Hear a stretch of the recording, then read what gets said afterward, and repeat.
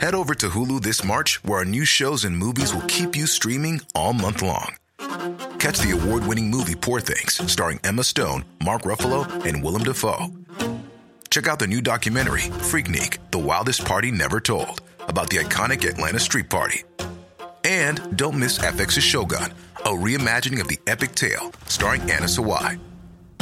So, what are you waiting for? Go stream something new on Hulu. Say hello to a new era of mental health care. Cerebral is here to help you achieve your mental wellness goals with professional therapy and medication management support. 100% online. You'll experience the all-new Cerebral Way, an innovative approach to mental wellness designed around you. You'll get a personalized treatment plan from a therapist, prescriber, or both in a safe and judgment-free space. Your Cerebral therapist or prescriber will outline a customized plan with clear milestones along the way, so you can get to feeling your best. With Cerebral, you're not alone in your mental health journey.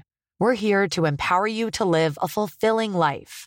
So take that first step towards a brighter future and sign up today at Cerebral.com/podcast and use code ACAST to get 15% off your first month. Offer only valid on monthly plans. Other exclusions may apply. Offer ends July 31st, 2024. See site for details.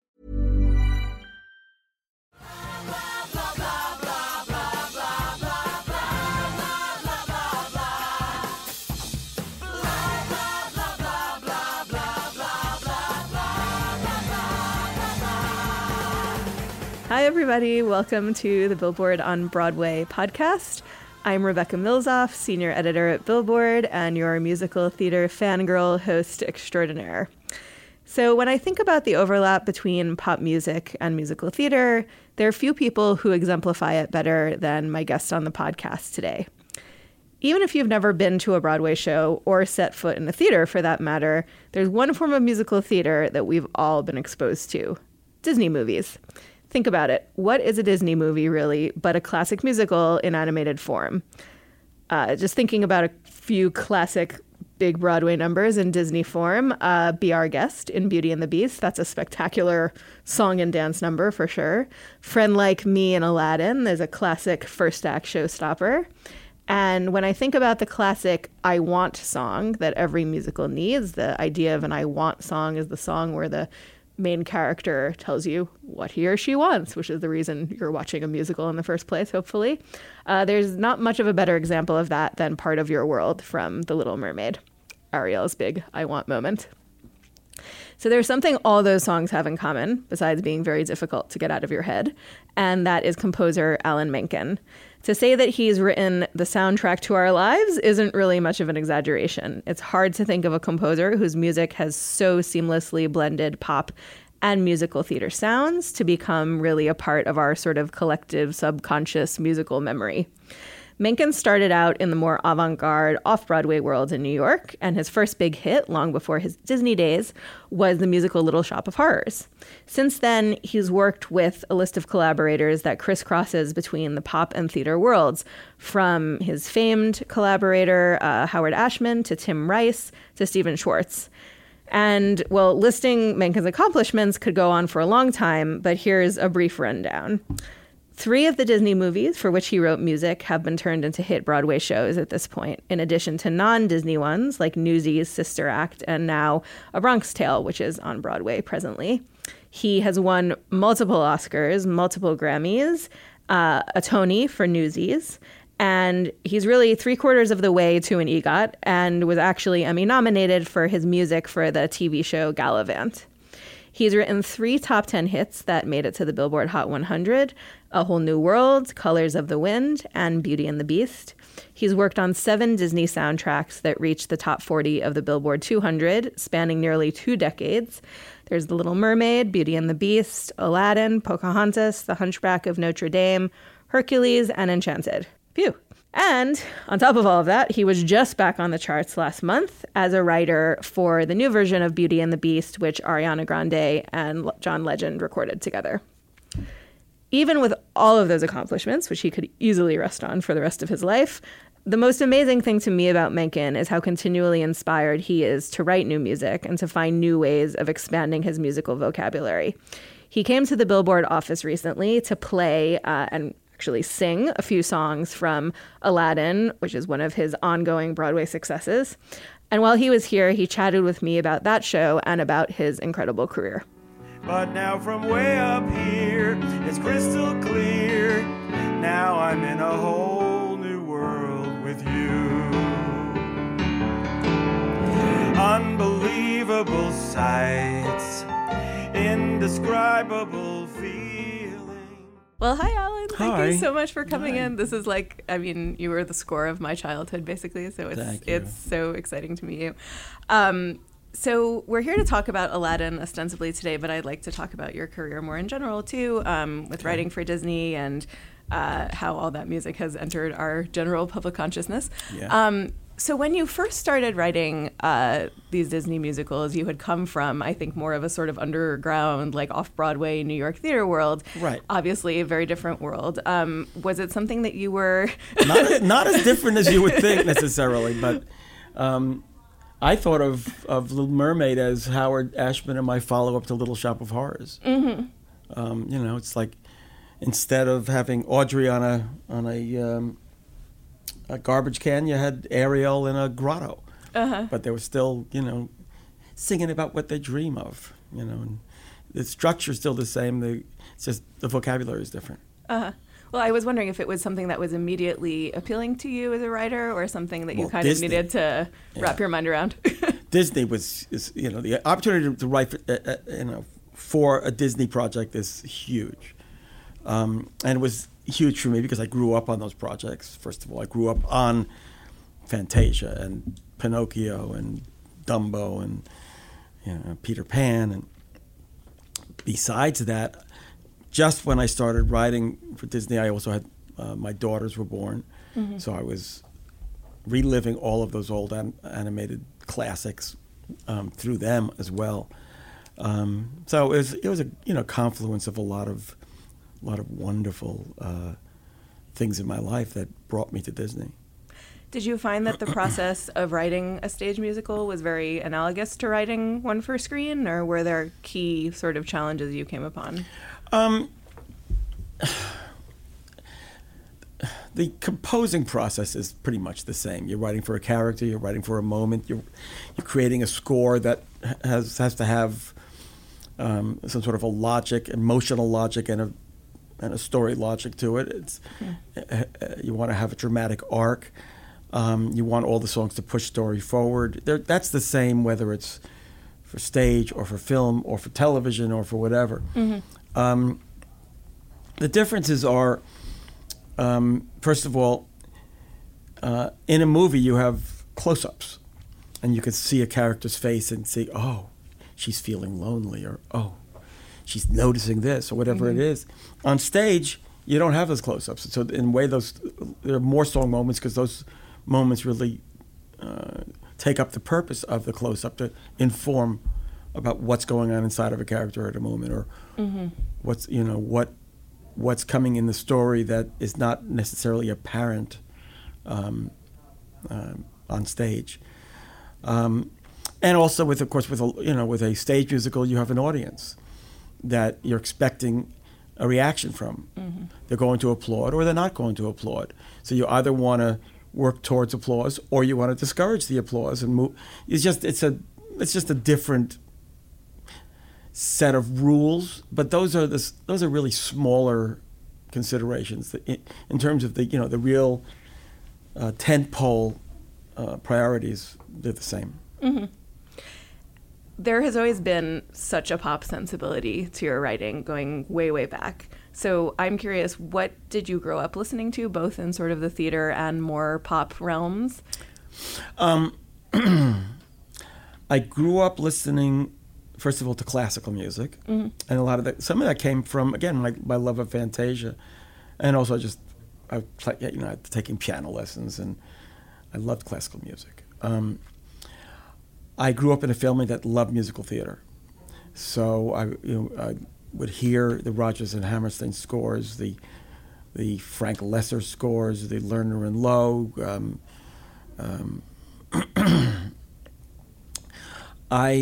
They were all over my house.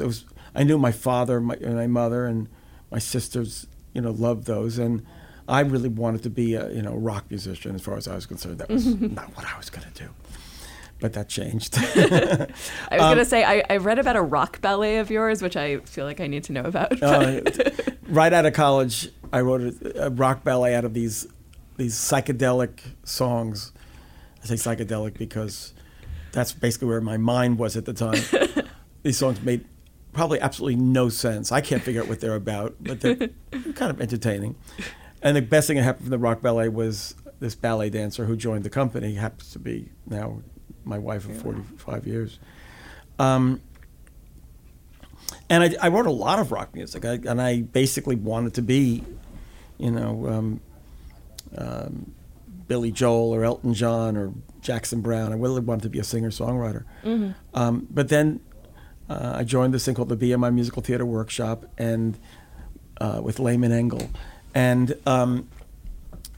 it really affected me. The opportunities in writing for theater were just so great because you are given these characters and these worlds that draw you to different vocabularies and bring things out in you that are beyond what you necessarily write for yourself in terms of, pulling from your own soul.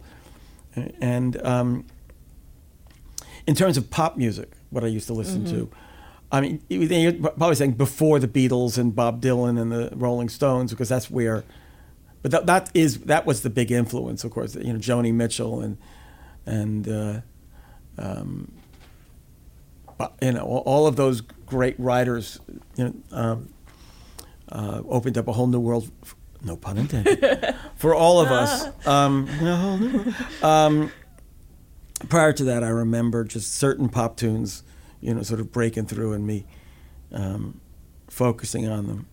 But starting when it became the voice of our generation, then everybody wanted to have a band. Everybody wanted to have a guitar. Mm-hmm. So, on that point, as someone who has had a very strong songwriting impulse for so much of his life, and you've worked with many great songwriting collaborators who have all been pretty major in their own way, I mean, what do you look for in a songwriter who you can work with as a lyricist? Well, first of all, I work in a dramatic context, meaning that we're writing with a lot of character specifics and a lot of story specifics. There's a lot of architecture in our songs. So I look for somebody who's smart, who has the ability to write for character and in the voice of character. I look for somebody who has experience, who, I look for somebody who doesn't, cling on to ideas stubbornly, someone who's always ready to move on and try something new. Because that's my attitude about writing with people as well. And that certainly transcends time, so you can always find new things to do. Yeah. To talk about Aladdin a little bit, clearly having recently just seen you play, you really enjoy still playing the songs. How did these songs change for you over the years? I mean, having written them quite a while ago, do you recognize the composer you were then? Do you find new things in them now? Or whenever I play my songs, I pretty much flash back to the first impulse. That's the highlight for me is the moment when I write a song, and that's always indelibly, imprinted. When I play a song, every note I've given myself or someone else gave me or any comment it all just comes up, and it's all in that moment as I'm playing. I remember, Howard said, hold this note out here, and it remains fresh and remains timeless. That somehow doesn't move on. Do you remember what the first Aladdin song was that came to you? The first song, I think that we wrote for Aladdin, I would bet it was Arabian Nights. And was that something? Oh, I come from away. You're a one-man band. Did that come to you easily, or? Well, it's in a very specific style. Mm-hmm. We knew we wanted to have that sense of the camel sort of going, walking through the sand, and so you want the physicality of the camel, and the main theme, da da da da da, is very much kind of the prayer you'd hear from a minaret, but it's music that's very associated with Arab culture. So we knew it was going to be some combination of authentically inspired music, and then music totally from out of left field. Although it isn't really out of left field, because it was really winking at prior adaptations of the story, like the Fleischer cartoons, or like Road to Morocco or something. So you're having fun with the Hollywood interpretations of the mysterious East. And for songs that become huge pop hits, it's always interesting to hear how that happens. Was A Whole New World something that you immediately knew would probably resonate really well with people? Or, what was your reaction when you first wrote it? Yeah, with A Whole New World, I first got the in-house reaction from people at Disney, and it was, whoa. So when I first wrote that song, I wrote a dummy lyric for Tim, because I was coming from working with Howard, and I wanted to make sure that somehow that I could be a conduit from Howard's lyric instincts to Tim's. So I remember writing, the world at my feet. And Tim very wisely thought maybe the word feet wouldn't necessarily want to be in the title. The most romantic word in the world. That's so funny. But once you got over feet, it was smooth sailing. I got over from feet there. very fast. A whole new world. Yeah. When you've writing shows like Aladdin, or I just called it a show, movies. Both. Do you have in your mind the hope that maybe it will make it to the stage one day? Because so many of your projects have all become shows at this point. No, I just write for whatever medium I'm writing for, and to me that's complete and that's done. And probably if it was up to me, I never would have taken any of the movies and moved them to Broadway, and I would have taken none of the shows and moved them to film. I just wouldn't occur to me. They were complete experiences, and given my druthers, I'd frankly rather move on and write something new. But if somebody is going to do another take or another adaptation of the Aladdin that we started, I'm definitely not going to shy away from being the one to write it. Well, and it's worked out really well. It's worked out really, really well. Amazingly well, yeah. Well, great to talk to you. Thank you for stopping by. My pleasure. Yeah. I'm in the mood to help you, dude. You ain't never had a friend like me. Oh, wow. No. Wow. Oh, yeah. Can your friends do this? Can your friends do that? If you'd like to see Alan Menken performing his own music, which is really a rare treat that I highly recommend, as I said when I was speaking to him, he is like a one-man band. He's clearly a natural entertainer himself. You can find video of his recent performance at Billboard on billboard.com/Broadway, where you can, of course, always find our ongoing Broadway coverage as well. Aladdin continues to run at the New Amsterdam Theater on Broadway. And as always, if you like this podcast, please subscribe to us on iTunes and on Acast. Give us a nice rating, leave a little review, and we'll see you back next time.